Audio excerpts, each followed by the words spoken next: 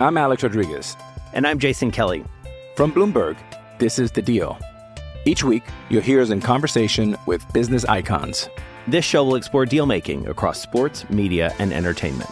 That is a harsh lesson in business. Sports is not as simple as bringing a bunch of big names together. I didn't want to do another stomp you out speech. It opened up so many more doors. The show is called The Deal. Listen to The Deal. Listen to The Deal on Spotify.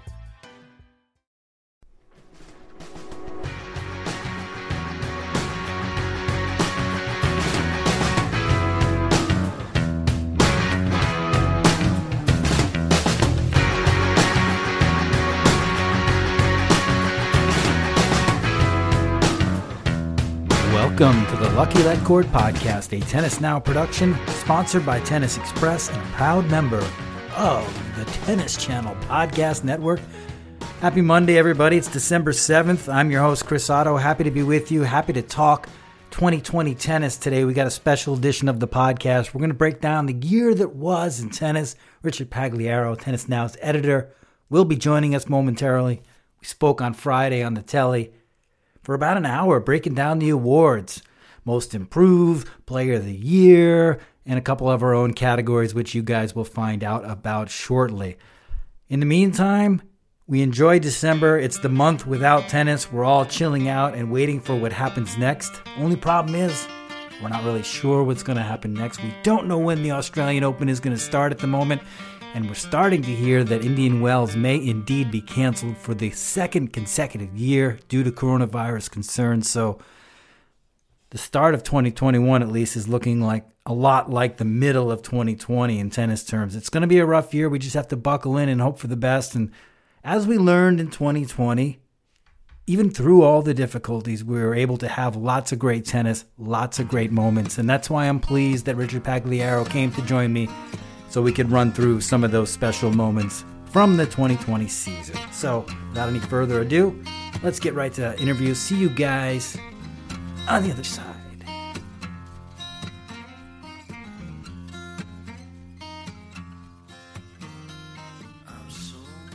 All right, Richard, let's welcome Richard Paglario, Tennis Now's editor, back into the house. And we're going to talk about the 2020 tennis season and more specifically, the awards for the top players. What's going on, Richard? It's great to be back, Chris. I'm in the holiday spirit, and I'm excited to talk awards. It's great to have you. We can talk a little bit about the Mets if you want at any time during this podcast. I just want to put that out there. But if you don't want to talk about it, that's fine also. We've experienced enough natural disasters in 2020. I think we can set that aside. Look forward to better and brighter things in 2021. I think we could all agree on that. Yeah, for sure. Let's hope. Well, we did this last year. We went over the awards, just like the tours have sent out their little press releases, things like Player of the Year, Most Improved, Comeback Player of the Year. We're not going to talk about every single award that the tours have sent us, but we're going to start with the big ones, and we're going to make up a few of our own. And why don't we kick it off by going WTA Player of the Year. I believe nominated is Victoria Azarenka, Simona Halep, Sofia Kenin, Naomi Osaka, Aryna Sabalenka. Or did I just put her in there? I'm not even sure, but I think she's on the ballot. And Iga Swiatek. Do you have thoughts on the WTA Player of the Year, Richard? Well, yeah, I got a lot of thoughts. First, I think it's a fantastically talented crew, and especially you look at someone like Sabalenka, who really caught fire at the end of the year. It's a shame that the Asian swing, understandably, was canceled, but someone like that you would like to have seen where she could have taken her tennis on that kind of role. But for me, I think Sofia Kenin's a clear Player of the Year, although you can make a case if Halep had won a major, she'd be there. But Kenin, to win Australia in the way that she won it, and then to come back from that soul-shattering Rome loss to Vika and bounce right back and win and get to the Roland Garros final and lose to a red-hot Iga, I think you got to give it to her. Two different surfaces, just the feistiness, the grit, the spirit match to match, and to me that's a big thing when you can take a real thrashing like that could really shatter your confidence and come right back and get to a major final. That was huge.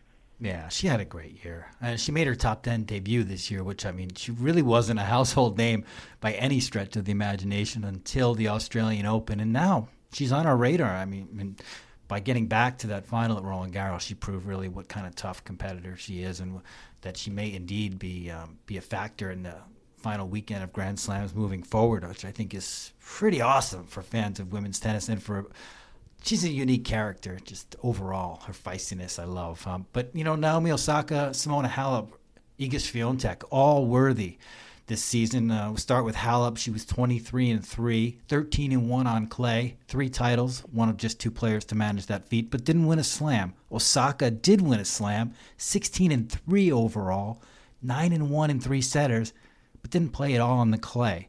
And, of course, Swiatek just broke through and just made massive history at Roland Garros. Not much to speak of the rest of her season, though. So, I mean, great efforts by all 3, but probably don't match up to what Kenin did.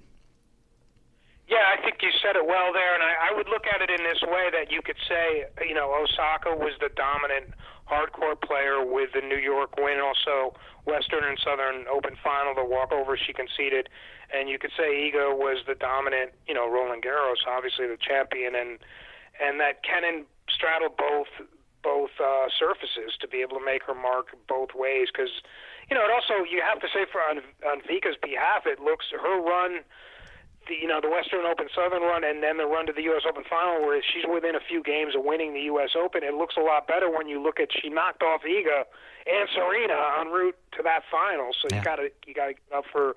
I think Vika deserves a lot of respect too. But ultimately, to win a major and then to get to a major final on a different surface, sort of bookend the season with your best tennis, I think you got to give it to Kenin. And another thing, as you alluded to, I mean, this is someone who's overshadowed not only in terms of other players, but even within her own country. You would talk about Serena, Coco, we would talk about Sloane, Madison, Jennifer Brady even was getting, got red hot as well. So she gets overshadowed even here. Yeah. And I think that fuels her, and it really fuels her fire and gets her fired up to show everybody, I'm here, I'm for real. Yeah, imagine if she had won that second major, that would just be unbelievable. But yeah, incredible. But still, it's tremendous season, and like you said, her fighting spirit is great to see. She's going to be so happy. I think if she wins, she does end up winning this award. Just a young player who just appreciates being a part of the sport and all the strides that she's made. I think there's going to be an ear-to-ear smile on her face until she takes the court again in 2021. It's going to be nice to see. Yeah, it will be. It will be great to see how she comes back in Australia. Eventually, what we're hearing is Australia is going to be delayed, but eventually to see how she defends there as well, and also to see Barty come back, and if they would have a rematch, that would be exciting to see. Ash Barty, yeah, finishes number 1. Didn't play a whole lot though. But let's move on. ATP Player of the Year. They don't really do that award. They just wrap it up in the year-end number 1, and I think this year it makes sense that it would be Novak Djokovic. A lot of good tennis played by Rafa, Dominic Thiem, and a lot of other players. But Novak's the man, despite even with some of the strange stuff that happened to him this year. I mean, you look at what he's been able to do across the board. I mean, we were thinking about him running the table for a while before what happened at the U.S. Open. Yeah, absolutely. He did it in all categories. He made his mark as a champion, as a controversy maker with the whole COVID, with the Adria too. He did it across the board at every level in every category. And like I said, he had that unbeaten run where he looked like this guy was just unstoppable, and he was not going to lose. And then the whole, debacle in New York, although give him credit, he bounced back from that in Rome. And then, as we talked about last time, I felt like he really fell in love with the drop shot in Paris, although I don't think that would have changed the outcome because Rafa was rampaging in that match. But still, you have to go with him the six years as year-end number 1 to tie his idol Pete Sampras. That's historic, and that's something that you really have to treasure if you're Novak Djokovic or just a fan of tennis history. Yeah. Definitely a great moment for him, and let's see what he does in Australia. That's traditionally his best slam, and he's got a lot to play for, a lot of history ahead, including the year, most weeks at year-end number 1. That's driving him, and he's going to get that next spring. So there's a lot of good ahead for him. Yeah, and there was a lot of good in 2020. But Absolutely.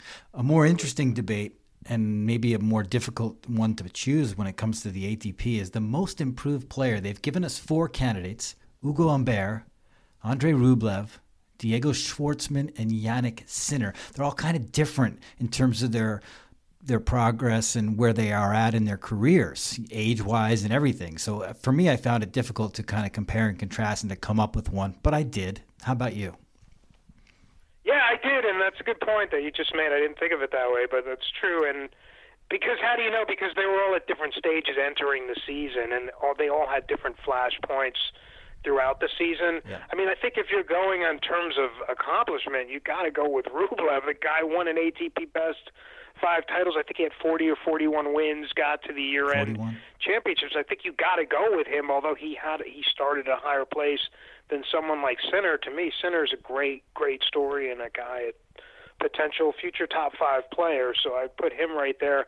You know, what about Diego, what he did bouncing back from New York, where that was an absolutely agonizing loss, and to come back to beat Rafa in Rome and then to fight his way past another major winner all the way through to the French Open semis, you got to give it up for him too. I guess I would have to go with Rublev, but you make an excellent point. They're all at different stages. It's kind of a tricky comparison. Mm-hmm. Yeah, I agree with you. I go with Rublev. I think he deserves year-end recognition more than the other guys. If he's not going to get this and he's not going to get any other award, I think it would be a little bit of a shame. He went from 23 year-end last year to 8 now. And he really has made, I mean, you're talking about improvements. He just improved in so many different ways. I mean, all of a sudden this guy's a world-class server, banging serves down at 130 and like going through whole indoor tournaments without dropping serve. He's become a better player, like in terms of just understanding the ins and outs and the nuances of rallies. Of course, he's always been a great hitter of the ball, but now he seems to be a little bit more comfortable going a little bit longer in rallies and keeping the edge and gaining the edge. And mentally, he's just been, the strides he's made have just been amazing. I mean, he's been after that type of progress his whole career. He's always made no mistake about the fact that he idolizes Rafael Nadal and the way he competes, and he's really taking after Nadal. And I think it was just amazing to see him put it all together. Didn't really happen fully at the slams, but he did get, I think, 2 quarterfinals. He's got the 5 titles. Yeah, it's amazing. But then you look at the other guys, and I just think they're all worth a mention. Yannick Sinner went from 78 to 37 this year, and he's basically proven that he's a guy that's headed like much higher, and he's still a teenager. It's ridiculous. And Humbert is really kind of the guy that will probably get the least votes in this one, but he really did make tremendous strides, winning 2 titles. And the more I watch him, the more I realize, man, he's going to be such a disruptive force in the game. And then, of course, Diego Schwartzman, the oldest in this group, in this quartet, is just a great story. And you just have to be so thrilled for him that he was able to do what he did with his first couple top 5 wins, the one over Nadal in Rome, the one then over Team at Roland Garros, which meant so much to him, and then reaching the year-end finals in London. What a massive year for him. So all 4 of these guys worthy, and it's fun to even debate which one had a better year. But, yep, I'm going with Rublev just like you. Yeah, I got to go with Rublev. And also on Diego, also great to see that he was nominated in the Sportsmanship Award, the Stefan Edberg Award category. Yes. Because the players really, really respect him. And he's great with the media, too. He's great with fans. If you see him, he's just great for the game. He's just like someone you want to hang out with, you know, and he just had a phenomenal year. And to me, Rublev, everything you said about him is spot on. And also that just his work ethic, that he's really, despite all the injuries, and he's had some real physical setbacks, and you look at him, he's not as, you know, as strong as these other guys. He's a little bit slighter, but he's really, really worked to get back to this level, and he welcomed the challenge. And he's fun to watch because he goes after the ball. As you said, he's a beautiful ball striker. That's never been the issue. The thing is just the consistency and trying to rein in the power a little bit, and I think he's done that well. And also, like you said, the serve has been a big thing if you look at the serving categories where he's shot up. And the last thing I would mention is the players themselves. You know, traditionally when you talk to the top players, they always say the toughest leap is from like the top 25 into the top 10 because the ladder gets so much more slippery and strenuous near the top. So to go from 23 to 8, that's a really, really good jump for him, and the best is yet to come. Yeah. Very good points there, Richard. And the WTA made some improvements as well. Their candidates for that award are Jennifer Brady, Fiona Ferro, Ons Jabeur, Elena Rybakina, or Iga Swiatek. Pretty interesting and diverse group of players there as well, Richard. Any thoughts on who might be the actual most improved winner? I think you got to go with Iga. She won a slam. But although Brady, great performance in New York where she was, right there on the semi, Brady showed a lot, but I think you got to, she won a slam and she dominated a slam. Her tennis hero is Rafa. She played Rafa-like tennis. She came out and, just rocked the forehand, commanded the center of the court, just took it to everybody, took down Grand Slam champions, and was really incredibly calm and professional about doing it. Super impressive performance from her. The question going forward is how is it going to translate to the other surfaces? But yeah, she really showed the world what she can do. Yeah, Swiatek, you could look at her improvement just in the way she did against Simona Halep at Roland Garros. She was absolutely blasted off the court against Halep in the round of 16 in 2019, and she did the same right back at Simona, proving just how much of an improved player she was. But I think this award suits her really well because well documented were her struggles in the U.S. series this on the hard courts, because she had entered with really high expectations that she had placed on herself because she and her team believed that there was great opportunity this season. A lot of top players chose not to make the trip to New York for the Western and Southern Open and the U.S. Open. She felt like she could do some damage there. And then for a teenager, those were pretty high hopes and pretty high expectations. She said it affected her in New York, and she had to kind of go back to stage one and talk to her team about it and figure out a way to get around dealing with expectations better. So her strides were on the court clearly, but also mentally, and how well she handled the pressure of what she was able to do at Roland Garros. And a perfect example of that would be after her victory over Halep, when all the spotlight's on her, how she was able to take out two qualifiers. I think it was qualifiers back-to-back in the quarters and semis, and just continue to dominate that draw, dropping, I think, 28 games in that tournament to become the youngest champion at Roland Garros on the women's side since 1992. That feat in and of itself, as you mentioned, puts her on top of the rest of this field. You have to give her some recognition. She finishes the season at 17, but it feels like she's a top 10 player already. So it's pretty cool. But you got to say, Jennifer Brady, awesome season. Lost 24 games in winning the Lexington title, and then what she did in New York was amazing.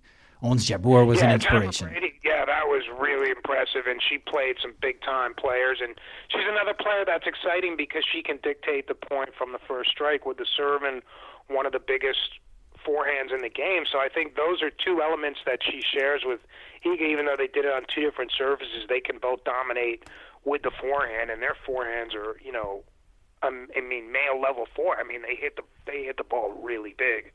Yep. Yes, and as I was mentioning, Jabeur was an inspiration, becoming the first Arab woman to reach the quarterfinals at the Australian Open, and really made it she made it her stated goal to reach the top 20. Didn't quite get there, but I think the only reason she didn't get there is because there wasn't much tennis to be played this year, so that slowed her down a bit. But her, Rybakina also, and Fiona Ferro, who won a title with a broken rib, which is never a bad thing. Yeah. We're all very solid, but Iga's the one for this category, we think. But good points on Brady. I think she might even potentially become the most improved next year, the way things are going for her.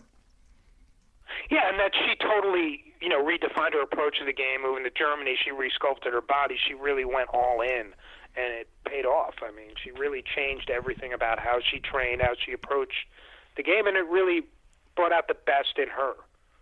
You think she has a big upside now, Richard? Do you think she's a top 10 player? You think she's a slam winner? I don't know if she's a slam winner, but I think she's a top 15 player. It's hard to say because if you have a healthy Osaka, if you have a healthy Andreescu, if you have some of these players, there's so many spots in the top 10. So I don't like to say top 10, but I think she's a top 15 player for sure. She was within a match of the U.S. Open final. Yeah, very close to taking out Osaka in that match. A lot of great tennis from her this season. Yeah, it was fun. She's fun to watch because she plays it on her terms, where she really can control a match when she's on. You go back to what she did in Australia at the start of the year. She came out with some big wins too. Yeah, she's a good one. I'm going to keep an eye on her for the next few years. I think she could be up there in the top 10, based on the way she plays the game on the hard court. gosh, very impressive. But let's move on to the Stefan Edberg Sportsmanship Award. And I always get a chuckle out of this because it's been since 2004, and that's 16 years now in succession that we've either had Federer or Nadal win this award. It's mostly been Federer's award. Nadal has snuck in there in the last 2 years and also in 2010. Does anybody else have a chance to win this freaking thing? I'm Alex Rodriguez. And I'm Jason Kelly. From Bloomberg, this is The Deal. Each week, you'll hear us in conversation with business icons. This show will explore deal-making across sports, media, and entertainment. That is a harsh lesson in business. Sports is not as simple as bringing a bunch of big names together. I didn't want to do another stomp you out speech. It opened up so many more doors. The show is called The Deal. Listen to The Deal. Listen to The Deal on Spotify. I think it's going to be Rafa again. I would think. Don't you? I would think. He's a good sportsman. I'll give him that. He is. He's a great sportsman. I actually feel that Rafa, here's what the award says. It's the player who, throughout the year, conducted himself at the highest level of professionalism and integrity, who competed with his fellow players with the utmost spirit of fairness, and who promoted the game through his off-court activities. Sounds like perfect for Rafa right there. I mean, the way he competes, I feel like maybe he's the guy who should have gotten this award 10, 11 times, and Federer should have gotten it 3 times. But I don't know. Federer competes pretty well as well. But the other 3 guys we should mention. You mentioned Diego Schwartzman. John Millman's up for this category, and Dominic Thiem. Interesting to see Millman in there. Yeah, well, Millman's he's like the Aussie traditional, play hard, don't make any excuses, no BS, and look in the eye and congratulate you if you win. You're too good, and if I win, credit you. I think the thing about Rafa that was really stood out this year is just the way he approached COVID, really, really seriously shutting down his academy, putting his whole academy in lockdown. He took some criticism that he didn't come to the Open, but he didn't feel safe. You got to give the guy credit, and he wanted to train for Roland Garros. So I thought he was always preach caution. If you looked at his social media, he was wearing a mask all the time. I thought, in contrast, and I don't mean that as a slight to some of these other guys that played Adria Tour because they had their reasons. A lot of it was about fundraising and they were trying to be charitable, but he did the right thing at a crisis moment, and I think that represents a sport well where your ambassador, one of your iconic legendary players, set a really good example and try to do the right thing. That's very well said, Richard Paglario. That's why I like having you on this podcast. That needed to be said. That's important stuff from Rafa, and I think a lot of people took notice of it, and it's definitely great that you made mention of it here. I got a question for you. The last part of this award is the player who promotes the game through his off-court activities. Who do you think does a better job of this and throughout their course of their career, Rafa or Roger? Promotes the game through off-court activities. Wow, that's a really put me on the spot.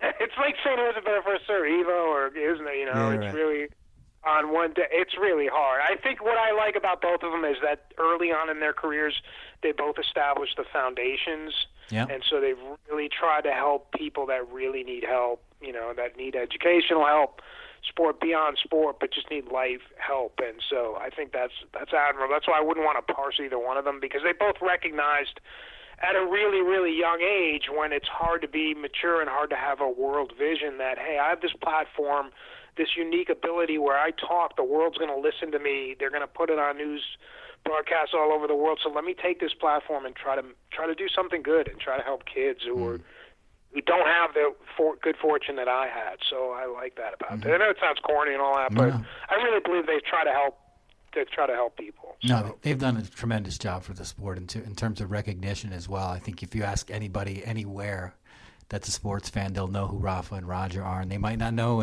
anybody else. They probably know Novak too, but Serena. But yeah, and one more thing, just on a personal thing, I always tell people when they say, "Oh, what's it like? What's it like?" I can tell you, any time I've been around Nadal at any tournament, he's one of the greatest in terms of signing autographs, taking pictures. Like, he'll stand there and he'll just do autograph.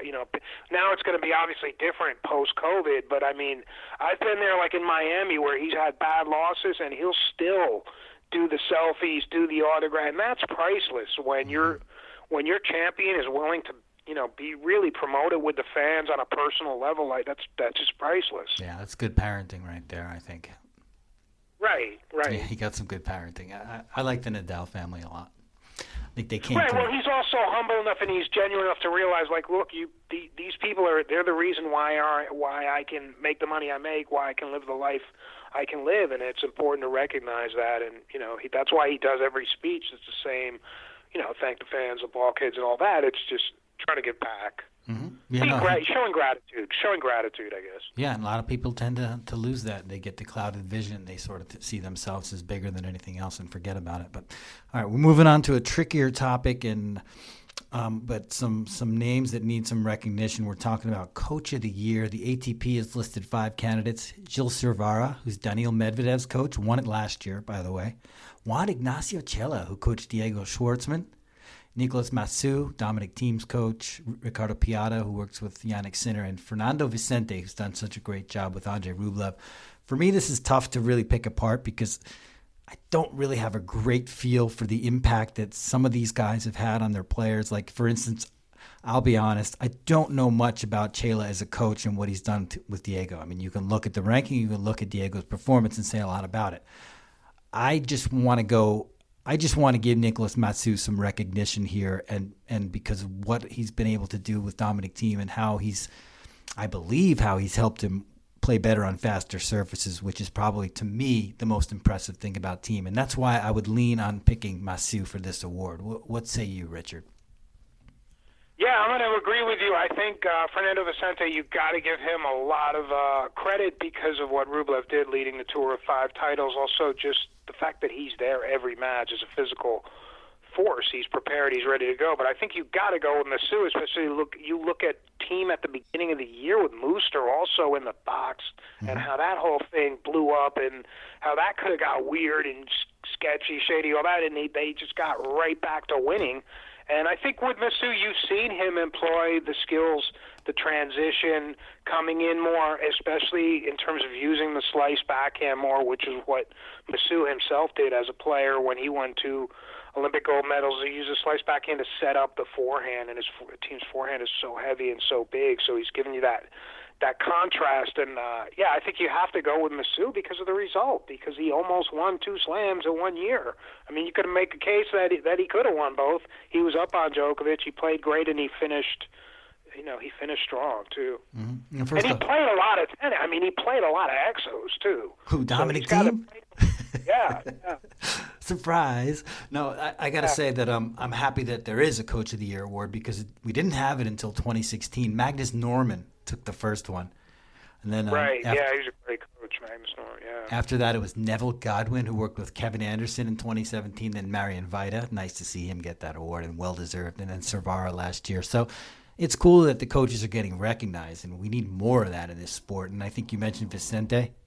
He's really got a strong bond with Andrei Rublev. Those guys really get along and have this really intense relationship, and they're growing together. I think that he's definitely up there on my list. And then Servara and Medvedev, those guys as well have been there together for so long, and it's just nice to see that they're more than just coaches. They're like life tutors for these guys, for these young guys, and that's really nice to see. And then I must think that Piatti is having a huge impact on Yannick Sinner, though that's another one. Like Chela, I don't know as much about the nuts and bolts of their relationship, but I mean, he's got a really important job right now, and he's clearly doing it well. So it's nice to get see these guys getting the recognition. WTA has only 3 candidates for this award: Michael Gesserer, who did so much great work with Jennifer Brady, Piotr Cespitowski, who coached Iga Swiatek, and Wim Fizet, who coached Naomi Osaka this year. Any thoughts on those 3?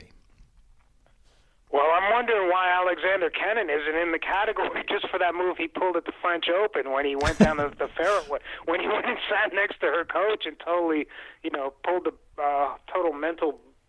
I thought that was a brilliant move for him, so I'm surprised he wasn't in there. Yeah, it's tough to say because to be honest, with COVID, you're not at the turn, so I don't see the practices up close, so it's hard to say. But, Brady really, she was like a different player after when she came right out of the box. And then, Wim Fizet, he's been successful with a lot of different players. And certainly what Osaka did in New York was impressive amid all the pressure and everything that was on her. But, as you said earlier, she didn't play the clay, so it's kind of an incomplete mark. And Iga is it's a great run. I don't have a strong feeling either way because I just didn't see enough of the sort of off-court building when you see them on court, when you see them in practice, and how they work together. I didn't see enough of that, so I don't have a strong choice either way. Although Kennan's father, I thought you got to give the guy credit. He's there all the time. Yeah, for sure. These three aren't the only three that deserve recognition. I really like Piotr Sesropetowski. I got to speak with him a couple times this year, and just he really has this kind of young and active energy about him. He really seems to understand Swiatek really well. He has her working towards goals. He has her in a positive mindset. They're obviously able to work through the challenges that they ran into in the hard court season.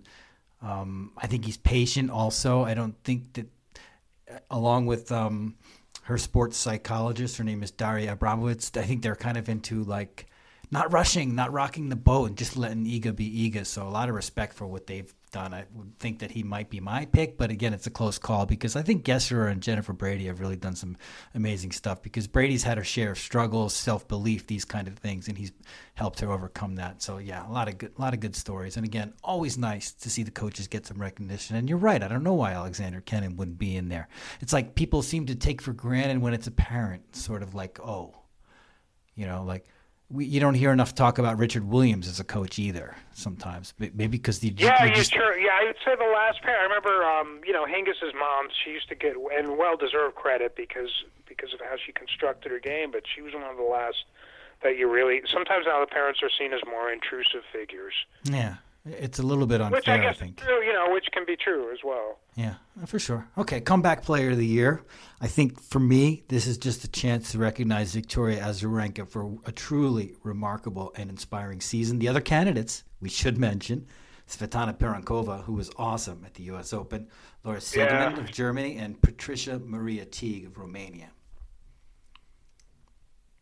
I think. Yeah, they were all really cool stories, and Laura, they won the doubles. That was a really cool story to see both of them in that stage of the career win the doubles. But you got to go with Vika here. To me, she loses in Lexington to Venus in straight sets, and everyone's like, "Geez, what's wrong with Vika? Is she slipping on the downside?" And then she comes back to win Western and Southern, and then come within a few games of the U.S. Open final, winning the U.S. Open title, and then to bounce back and do what she did in Rome as well. She had a good Rome, and in her last tournament of the year, she got to the final of that tournament. So I think you got to go with her. And also, not to mention all the off-court stuff that she struggled with, the custody battles and all that stuff that can really drain you emotionally and mentally, and just feel like there are days it's all too much, stuff like that. But she never let it get her down, and always believed. And it was a beautiful thing to see how she responded.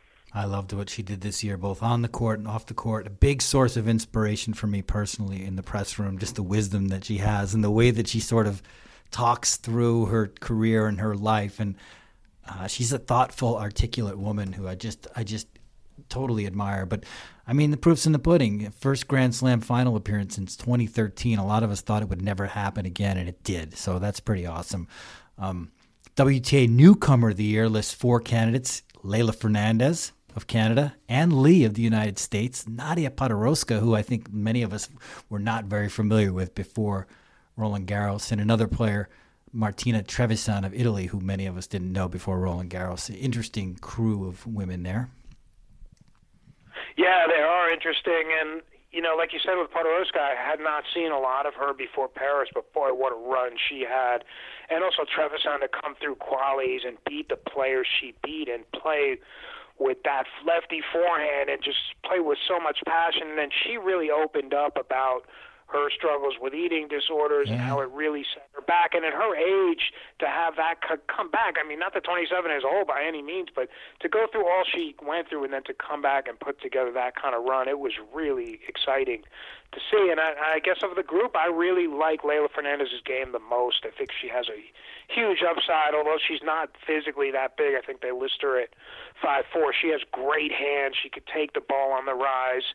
And she gets up for playing the big players, and I feel like she's the most creative of that group. So I'm excited about seeing her develop. And I think it's always interesting in tennis when you have a lefty who can do things like she can do, like bend the ball, create those sort of side spin angles, like when you had Patty Schneider or the men's side, Marcelo Rios.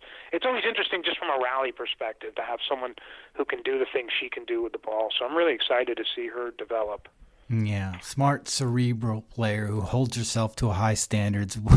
Was not happy with losing to Petra Kvitova at Roland Garros, which says something about where this young player is in her mind. So, yeah, definitely a promising player. I don't know if Trevisan is going to be a flash in the pan or if we're going to see more of her. I sure hope we do. She's a fun person to watch. Fun player. So much fun to watch. I have a feeling you'll see her more in clay tournaments. I don't know if it's going to translate to the faster courts. I hope I'm wrong about that, but yeah. I mean, she is so much fun to watch. She gets you so pumped up to see her play because she really gives it all. Yes, and Podoroska, I think, can definitely be a factor. Really strong and assertive player that I think. Now getting over this hump and having the confidence in her game and having the finances under control and believing in herself more could be a factor. I'm very curious to see what we see from Podoroska and Trevisan. Trevisan ranked 84 year-end now at the end of the season, which is pretty wild. That's best for her. Yeah, they came in from out of nowhere, so very interesting.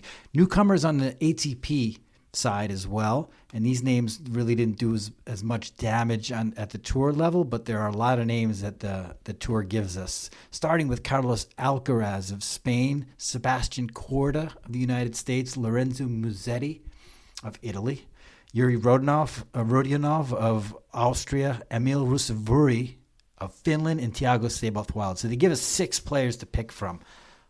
Definitely a few names worth mentioning in this, starting with Carlos Alcaraz, right, Richard?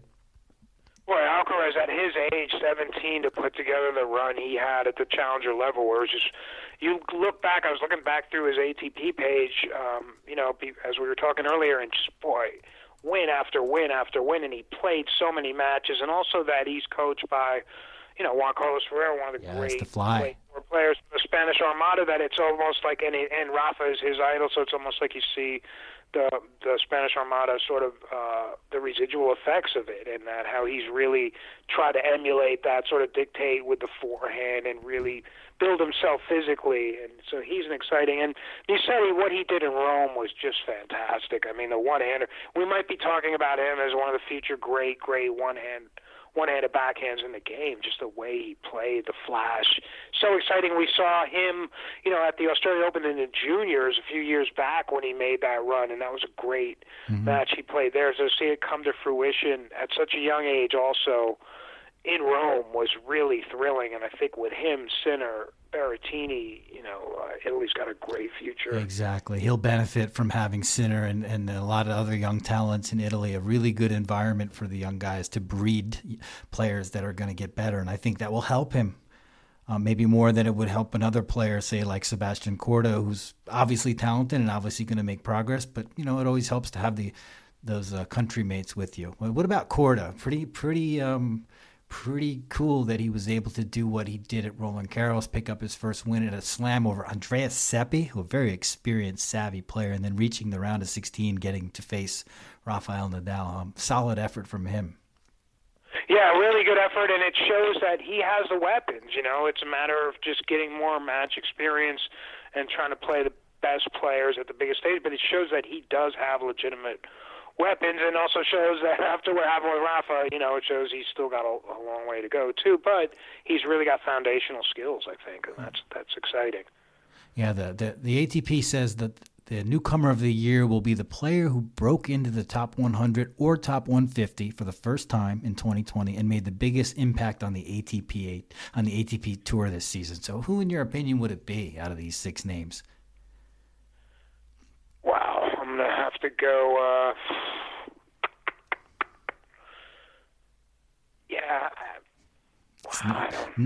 It's not easy. Yeah, that's a tough one because Alcaraz, he's so young too, and he did it more at the Challenger. But he's someone that Alcaraz just 1-1 at tour level.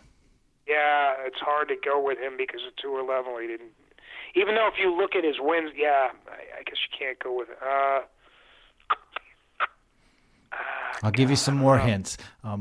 Sabeth Wild, not inside the top 100, but did win his first title, which is one of I think a handful of guys that won their maiden titles this year. And Musetti defeated Stan the Man Wawrinka and Kei Nishikori in back-to-back matches, dropping just 13 games at Rome. And then he made the semis at Sardinia.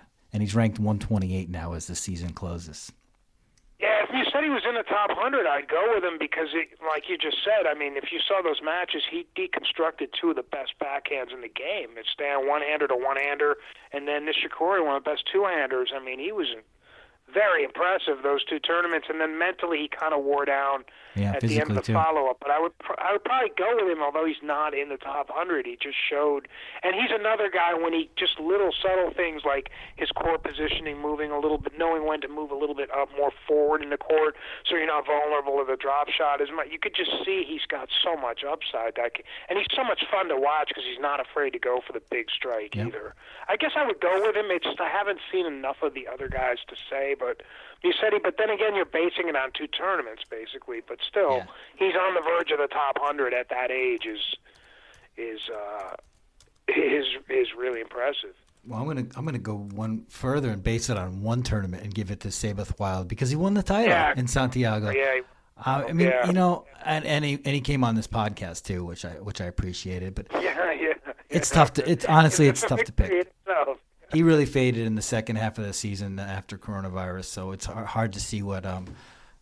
It's been a tough year for a lot of players, but let's just say all these guys really put in some hard yards and made some progress. And I think the main thing you can say of all these names is that I'm very excited to see what they can do next year because, like Alcaraz, as we said, barely has any experience at tour level. It's going to be great to see this guy play at the slams.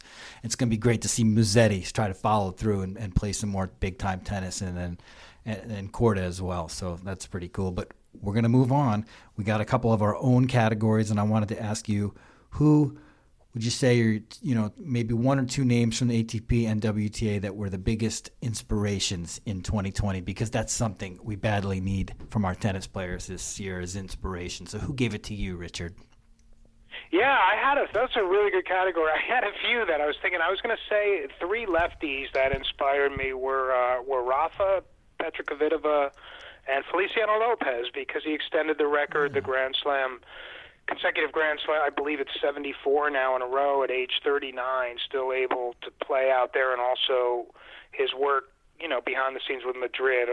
Obviously it helps you have a billionaire owner, but also that he's just striving to keep that tournament going. And I think it's also good to have people like that, like him, like Tommy Haas and Indy Wells, James Blake in Miami that are really sort of invested in the game and the future of the game. So Definitely. I respect him a lot.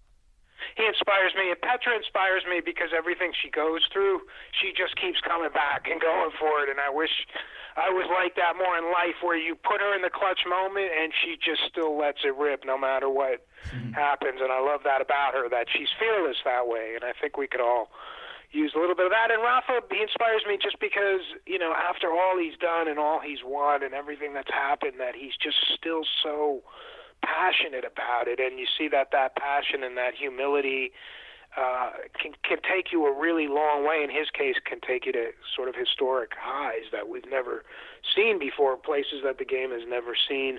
But also, for me, what's really fun about watching him is that he makes the nobility of effort. Whatever you do in life, wherever you work, whatever you're engaged in, that there's a nobility to just give it all you have. And he does that every single time, and it's really hard after all.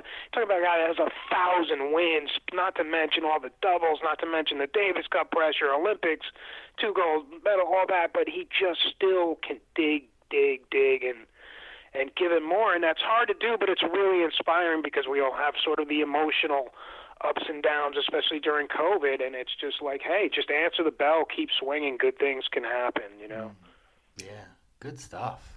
So yeah, I like this topic as well. I don't have any of those names on there, but they all work for me. You painted that picture so nicely. Yeah, gosh, love her. It was fun to see her do well at Roland Garros.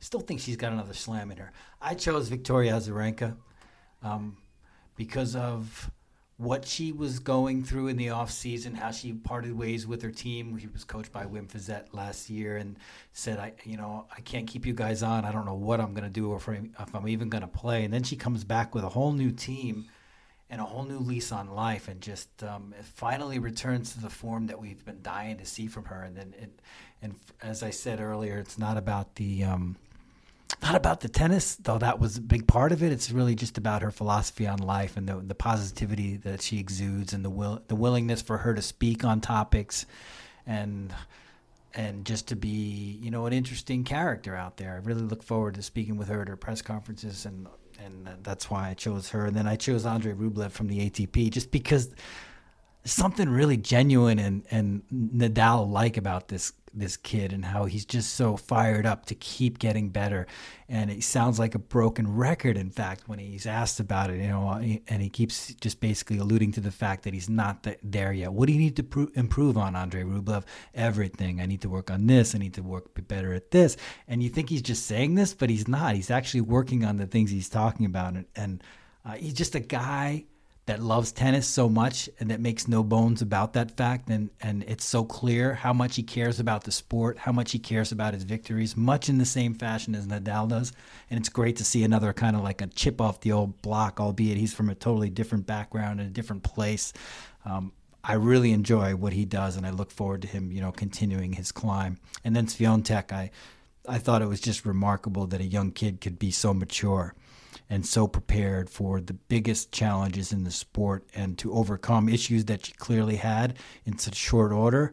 And I just think she's a really fun and interesting, diverse personality who there's a lot going on in her head. I always like the interesting players like that, guys like not just Swiatek, but Tsitsipas, and people that have a lot to say and that are really creative characters. So that's why I chose Iga. But yeah, thankfully, we've got a lot of good people in our sport, and a lot of people that are there to inspire us. Yeah, and I liked what you said about Rublev, because I think it's really cool when a player of his level is also a fan of the game and unashamed about being a fan, because we're all fans, we all like that. So it's great to see that a fan of the game is also one of the best players in the world. Yeah. So I like that. I can relate to it. And, he's cool. He's just a cool guy you like. And I feel like he's authentic. He's genuine. You feel like what he's saying is from the heart. Yeah. Andy Murray got me pretty good at the U.S. Open, coming back from 2 sets down. I didn't expect that. It wasn't the best year for Muzz, but that moment was great. And it's anything he does on a tennis court right now and for the rest of his career will be an inspiration to me. For sure. Well said. And like all years, and maybe in 2020 more than any other year in the history of the world, there were disappointments. We're going to talk about the biggest disappointments from a tennis perspective now, and I'll be honest with you, I had trouble. I really wasn't disappointed in a whole lot of players, but I did come up with some picks. Were you able to come up with anything, Richard? I felt really guilty about this category because I feel like everyone deserves a mulligan because it's such a crazy COVID year and your life is turned upside down. And you don't know what people are dealing with physically, emotionally, relationships, everything kind of is up in the air when something like this happens. So I felt like I'm kind of piling on where it's not really fair. This was an extreme season. But yeah, I had a few. I would say on the women's side, Sloane Stephens disappointed me, a player of that caliber, of that achievement. I think she won 4 or 5 matches. 4 and 11. Yeah, someone of that level, to me, it's inexcusable. She's a Grand Slam champion, someone who's been in major finals, who has a great record, to just not sort of be there. And especially with Kamau Murray, they have such a good connection. They've been so successful together. And I realize it's just a lot of stuff you don't know really what's going on off the court a lot of times in a year like this. But I was disappointed. And I would say, to a lesser extent, this sounds really micro, extreme, critical, but I would say Karolina Pliskova. And how can you say that about someone who came out of the gate so strong, winning Brisbane, beating Osaka, looking like she was going to make a run in Australia? And she did have a good roam, to be fair to her, and she got injured, but I just felt like she didn't I didn't see progression. Like, I didn't go into majors thinking, wow, Pliskova's really going to be there now and be in the final. And I also felt like with Renee Stubbs and Conchita that she was kind of building towards something, toward the idea of varying the serve, of playing more first strike forehands. And I just felt like I didn't see a vision of where you want your game to be. And I know it's critical to say that about a top 10 player, and she had a great Rome, and she started the year great, but I just didn't see the progress in someone of that level who's a Grand Slam contender, and someone you want to see sort of have that fire to break through and win a major. Yeah, good point. I think there's a little something missing that if she really wants to get where we think we know she can get to, Grand Slam champions, maybe back to number one, she needs a little bit of a better attitude about things, a little bit of a better vision of where she wants to go with things. She gets a little negative quickly, it seems, in situations. Yes, she was injured. Yeah, and you would expect someone with her experience and her achievement, what she's done in big matches, too. She's beat champions, just to be a little bit more...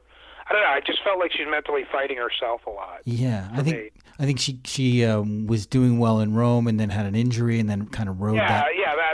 That hurt her for sure. The negativity sort of bleeds into her game, though, where it's not just the injury anymore. It kind of bled into her mindset, I felt. I don't know if she's getting 100% as much of her game out of her game as she can, and I'd like to see her do that. She's a funny character for sure. I'm pulling for her. I agree with you on Sloane Stephens. She could completely flip the script next year too, especially because she tends to play really well down under too. So we could see her totally. And plus, she has a new coach, Sasha. So that's going to be an interesting one for sure. Yeah, and you never know, because look at Garbina Muguruza. Look, just getting back with Conchita. Look how that propelled her back to sort of getting her group back. So things can change. Mm-hmm. I totally agree with you on Sloane Stephens. I just feel like it takes her a while to blossom, and you never know when it's going to happen. But 4-11 is just, come on, kid, just start winning some more matches. It would be nice. I know she's going to at some point, and just hope that we don't have to wait too long for it, because she's such a talent and like good on all surfaces and just not getting enough out of her game right now. So that would be a nice thing to see that turn around a little bit. Amanda Anisimova maybe was a little bit, I don't know. I can't really rip on her at all. She's so young and has been through so much. So can I take that back? Forget I even mentioned her name. Yeah. I mean, I forget I even mentioned her name. I didn't really hear much from Angelique Kerber this year. Maybe she could be one. I mean, Marketa Vondrousova didn't really follow through on some of her success. There are a few names, but for me, I think the biggest name in terms of disappointment would be Alexander Zverev, and that would be off-court disappointment, just the way he's handled this situation. Not saying that it's true or not about these domestic abuse allegations, but just the speech that he made in Paris about how he's still smiling was just a little bit tone deaf, and I think that was really probably for me the most disappointing thing that I saw this season was, I hope that he and the other parties involved get through this thing in the best way possible, and that there's not any more fallout than there already is, that it gets resolved in some kind of proper manner. But I just feel like the way he handled it disappointed me a bit. And I guess you could say on the court, the way he handled his 2-set lead in the U.S. Open final was also sort of disappointing, sort of plagued by nerves and unable to get over the hump. But I mean, if you look at it, he really did have a great season tennis-wise in a lot of ways. So it's more of an off-court thing that I guess I would call my disappointment pick. But like we've been saying, it's hard to really pick on anybody for being disappointment in 2020, the year of the coronavirus. Yeah, it is, and I agree with you 100% on Zverev, and it's surprising because he seems like outwardly such a professional guy from a professional tennis family, but I thought that was tone deaf is spot on. I mean, dude, it's not just about you. It's like someone who's really, really felt that she was abused and was very explicit about it.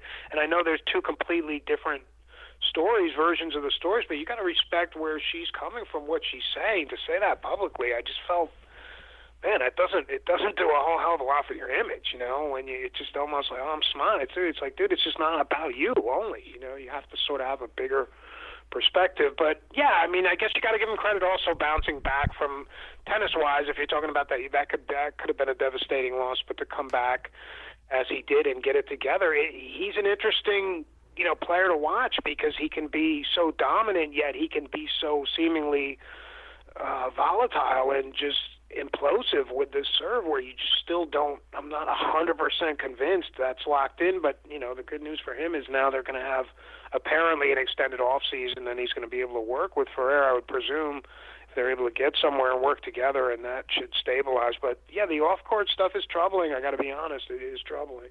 Yeah, and I guess if I had to say one more thing was disappointing, it would be the post-coronavirus tennis of Gael Monfils, who started the season on fire and I really thought was going to potentially reach high inside the top 10. Like we're talking top 5 maybe. Who knows what he could have done. And, I was excited for him to be at Roland Garros, but then I completely understand what happened to him and why a player of his ilk was really just unable to function in these new post-pandemic situations.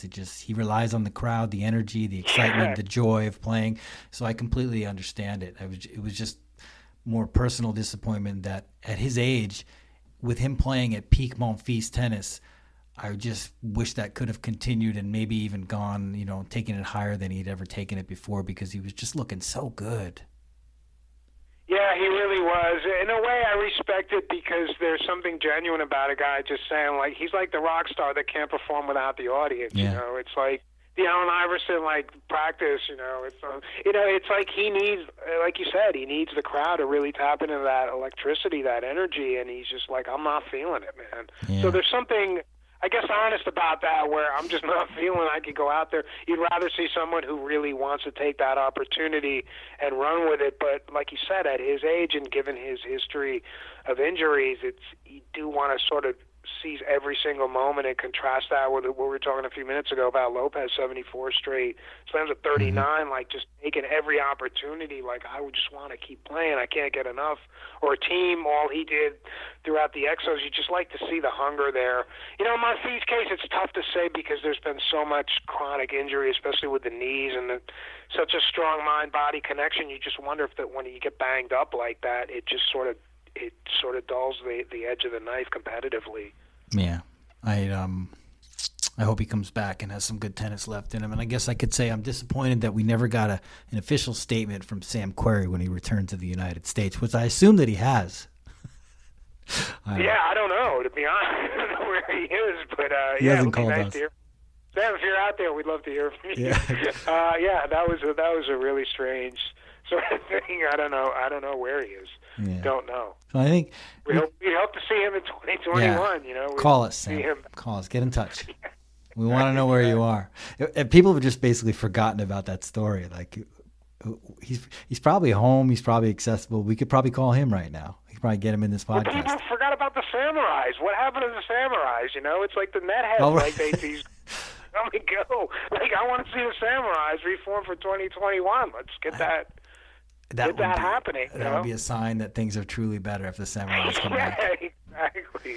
Yeah. But we should probably. I would say the other disappointing thing for me is, and this was due to circumstances more than anything else, is that we didn't see the big three at the same time at all the majors because of Roger, obviously the surgery, and then Rafa opting out of New York, so we never saw them all firing at the same time, with the exception of the beginning of the year. And every slam is precious when they're around because you just don't know how many more they'll be together. So that was a little bit of a disappointment, but obviously out of anybody's control.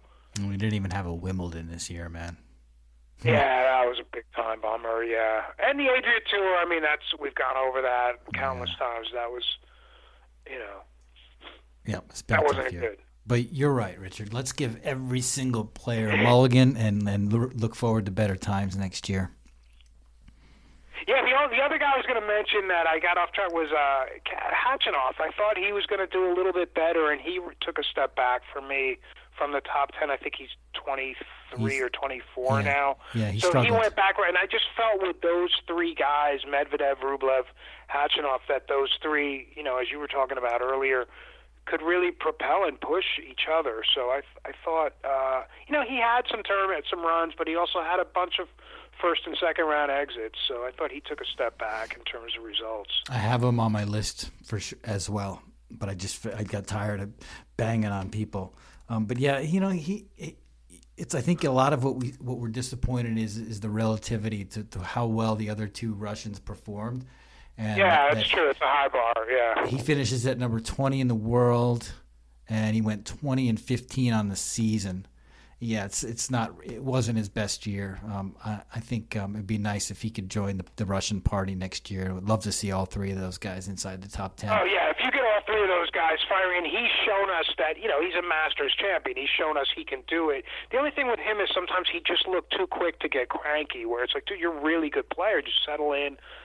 Take it in a mode where he was just too quick to bounce the racket, stuff like that. Where you're too good for that. I think he got frustrated too because his fuse seemed a little bit short, but it was weird circumstances the whole year.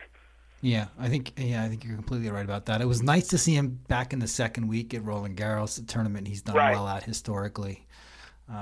He beat Christian Garin in the third round, then faced Djokovic. I actually thought he might make a better match out of that. He lost to Djokovic 6-4, 6-3, 6-3. A lot of quarterfinals was basically the best you were going to see from him this season. It just didn't really click. I see like 3 or 4 quarterfinals as I browse through. He was pretty good at the ATP Cup. Started out with 4 wins. Right. He lost actually. You probably remember this match because you have a good memory for stuff like this. He lost to Kyrgios in the third round at the Aussie Open. That was a phenomenal match. That was something that he would have faced Nadal next. It kind of might have been like the key to his season there if he got through a couple of things because there wasn't much after that. Quarterfinal loss to Djokovic in Dubai. To be expected. It wasn't close though. Then he comes back to Cincinnati, loses to Bautista Agut. Then De Minaur in the third round in 5 sets at the U.S. Open. So, close but no cigar. But, yeah, better things from him next year, I think. I think he's a pretty cool character, too. He's got an interesting, sarcastic sense of humor, which I enjoy. But you're right. I think I noticed him being negative on the court quite a bit this year. He had that whole thing indoors about the call, and then he went back on social media. But you're right. He's a really smart guy, so I think we'll see him We'll see him bounce back, and he's great in interviews too. He's really honest. Yeah, his game is. I don't know if his game's like as nuanced as a guy like Medvedev. So I'd like to see him actually. I think his challenge would be like to get to the net a little more, just behind those booming ground strokes. I asked the same thing from a lot of players that hit big, but kind of camp out at the baseline a little too much. He gets up there a bit, but that might be the key to him unlocking his potential. Yeah, exactly. You like to see a little more variation or understand how to finish the point quicker because although he's a good mover, he's not nearly as good as guys like Djokovic, Rafa, stuff like that. So you can't get dragged into longer rallies against those guys because your odds diminish dramatically. Mm-hmm. Okay, final point. We're going to wrap it up, Richard. Anything else you want to add? Well, I would say, we're trying to always look for some good news also is that we were talking earlier, the USTA released that press release about racket sales and ball sales going up. And that, we always think about tennis as sort of the trickle down from the top when we have the Williams sisters or McEnroe-Borg or Martina Chrissy, that's what really seeds sort of the game, the popularity and the growth of the game. But maybe now, because of COVID, maybe we'll see it from the ground up. And I notice where I live in New York, when I go to the public courts, they're definitely much more crowded. Now, part of that is because you can't play basketball around here. They took down the rims, the hoops. Mm-hmm. They don't let you play volleyball anymore. So the options are diminished, but I think that maybe that's one positive that can come out. We see, at least where I live, a lot more people playing the game. The courts are definitely more crowded. They just redid the courts the public courts near where I live. So maybe if something's good to come out of this is we'll see more people playing tennis and then more interest in the game. And that economic strength of the industry, just to get that going, that can help fuel other parts of it, like more tournaments for recreational and pro players too. So I think that's a good thing. Maybe we can look forward in what's been a really bleak year. Yeah. I guess the good news is that it probably won't be as bad next year as it was this year. It might be a difficult start, though, so we just have to cross our fingers and hopefully resume some of these wonderful storylines that we've got across the board. The big three still very much in the mix. Hopefully we'll see Federer and Serena pushing next year. A lot of great things are on tap for 2021. And then, of course, the new guys that we're talking about today are rising and pushing. The narratives are just set up for a couple of beautiful seasons here. And the future's bright for the sport. I think you're right about that. It really is, especially because you're excited to see someone like Bianca Andreescu come back, to see Coco take the next step forward, and then to try to establish some rivalries between like an Osaka and Andreescu, or you put Bencic in there, or some of these young players really hungry, wanting to put stuff together on the men's side. You get Medvedev, Tsitsipas, Zverev, Team, all these guys really going at it. I think that's going to be the really, really fun part of the sport in the next few years, to just see these rivalries develop and see it play out. And, the tricky thing is going to be what happens going forward with vaccinations, how long that's going to take, and trying to get back. What is the new normal? I mean, are we ever going to see packed crowds at slams in the next year or two? I don't know. It's too soon to say, but what impact will that have reshaping the calendar going forward? That's going to be interesting to follow too. Yeah. But I mean, the good thing is that the majors, everything they're saying publicly is that they're all in on playing in 2021 with or without crowds. Hopefully it's going to be at least limited crowds. That's the aim, but you got to wait and see. But that in itself is a positive step, considering that we didn't have Wimbledon this year. Yeah. And full credit to the people out there, the organizers, tournaments, tours that were willing to take the risk and put events on. You look at the Volvo Car Open; they put on an event in June that sort of got the ball rolling. There were a lot of these small events in the summer when we were really in big trouble, and then of course the U.S. Open stepped in and was able to get that slam done, and then Roland Garros did the same. I mean, it took a lot of courage, and there was a lot of critics out there. And I think it was very important for tennis to show that courage and to put that footprint out there. And I think a lot of people took notice. And I think in the years to come, when we look back on it, we'll be more and more thankful for the effort they put forth. There wasn't a lot of money to be made. They did it to move the sport forward, and I think they got it done. Yeah, they really did. And I think you can look at 2020 as the year the survivor, the year that the players had to survive, the sport had to try to survive. But for me, it's the year of the resourceful champions. You see people like Kenin, rising through. You see Rafa coming back. It's the year of players who were resilient, and that's something that I think players who were able to really rise to a standard in really under duress and really extreme and unusual times, and that's something we can all kind of learn from, is that you just got to make the best with what you got at that time. And I got to give the tournament organizers a lot of credit, because I was really skeptical about the Open, just being in New York through the whole time with the spikes and just seeing the local hospitals, how overrun they were. I was really, really skeptical about it, and they did a tremendous job. You got to give it to them. Yep, perfect way to close it, Richard. I really appreciate your time on this one today. Sorry if I babbled a little too much, but I think we did our job. We gave out the awards, and the season is now, thanks to us, officially concluded. Yeah, now the drinking starts, right?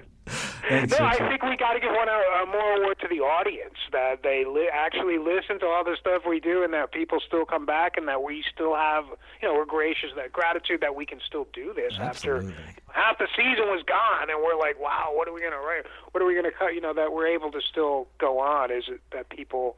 We appreciate the audience, I guess is what I'm trying to say. With anybody who clicked and listened to this podcast or checks us out on Tennis Now, we have heartfelt appreciation for you. Drop us an email. We owe you an adult beverage of your choice. We do, or whatever else you might need.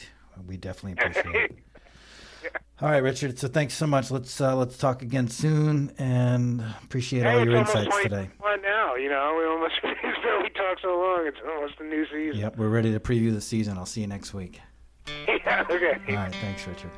This edition of the Lucky Let Cord podcast is a wrap. Special thanks to Richard Paglario for joining me as always, and special thanks to you guys for hanging with us all year and sharing the tennis love. Don't forget, you can find us on social media, facebook.com/tennisnow, on Twitter @tennis_now. We'd love it if you hit up the podcast wherever you listen to your podcast. If it's Apple Podcasts, just type in Lucky Let Cord Podcast. Voila. You can rate, review, and subscribe, and it would mean a lot to us if you did.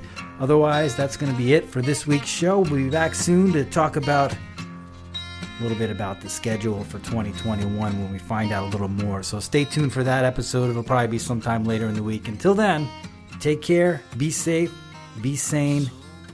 Talk to you soon.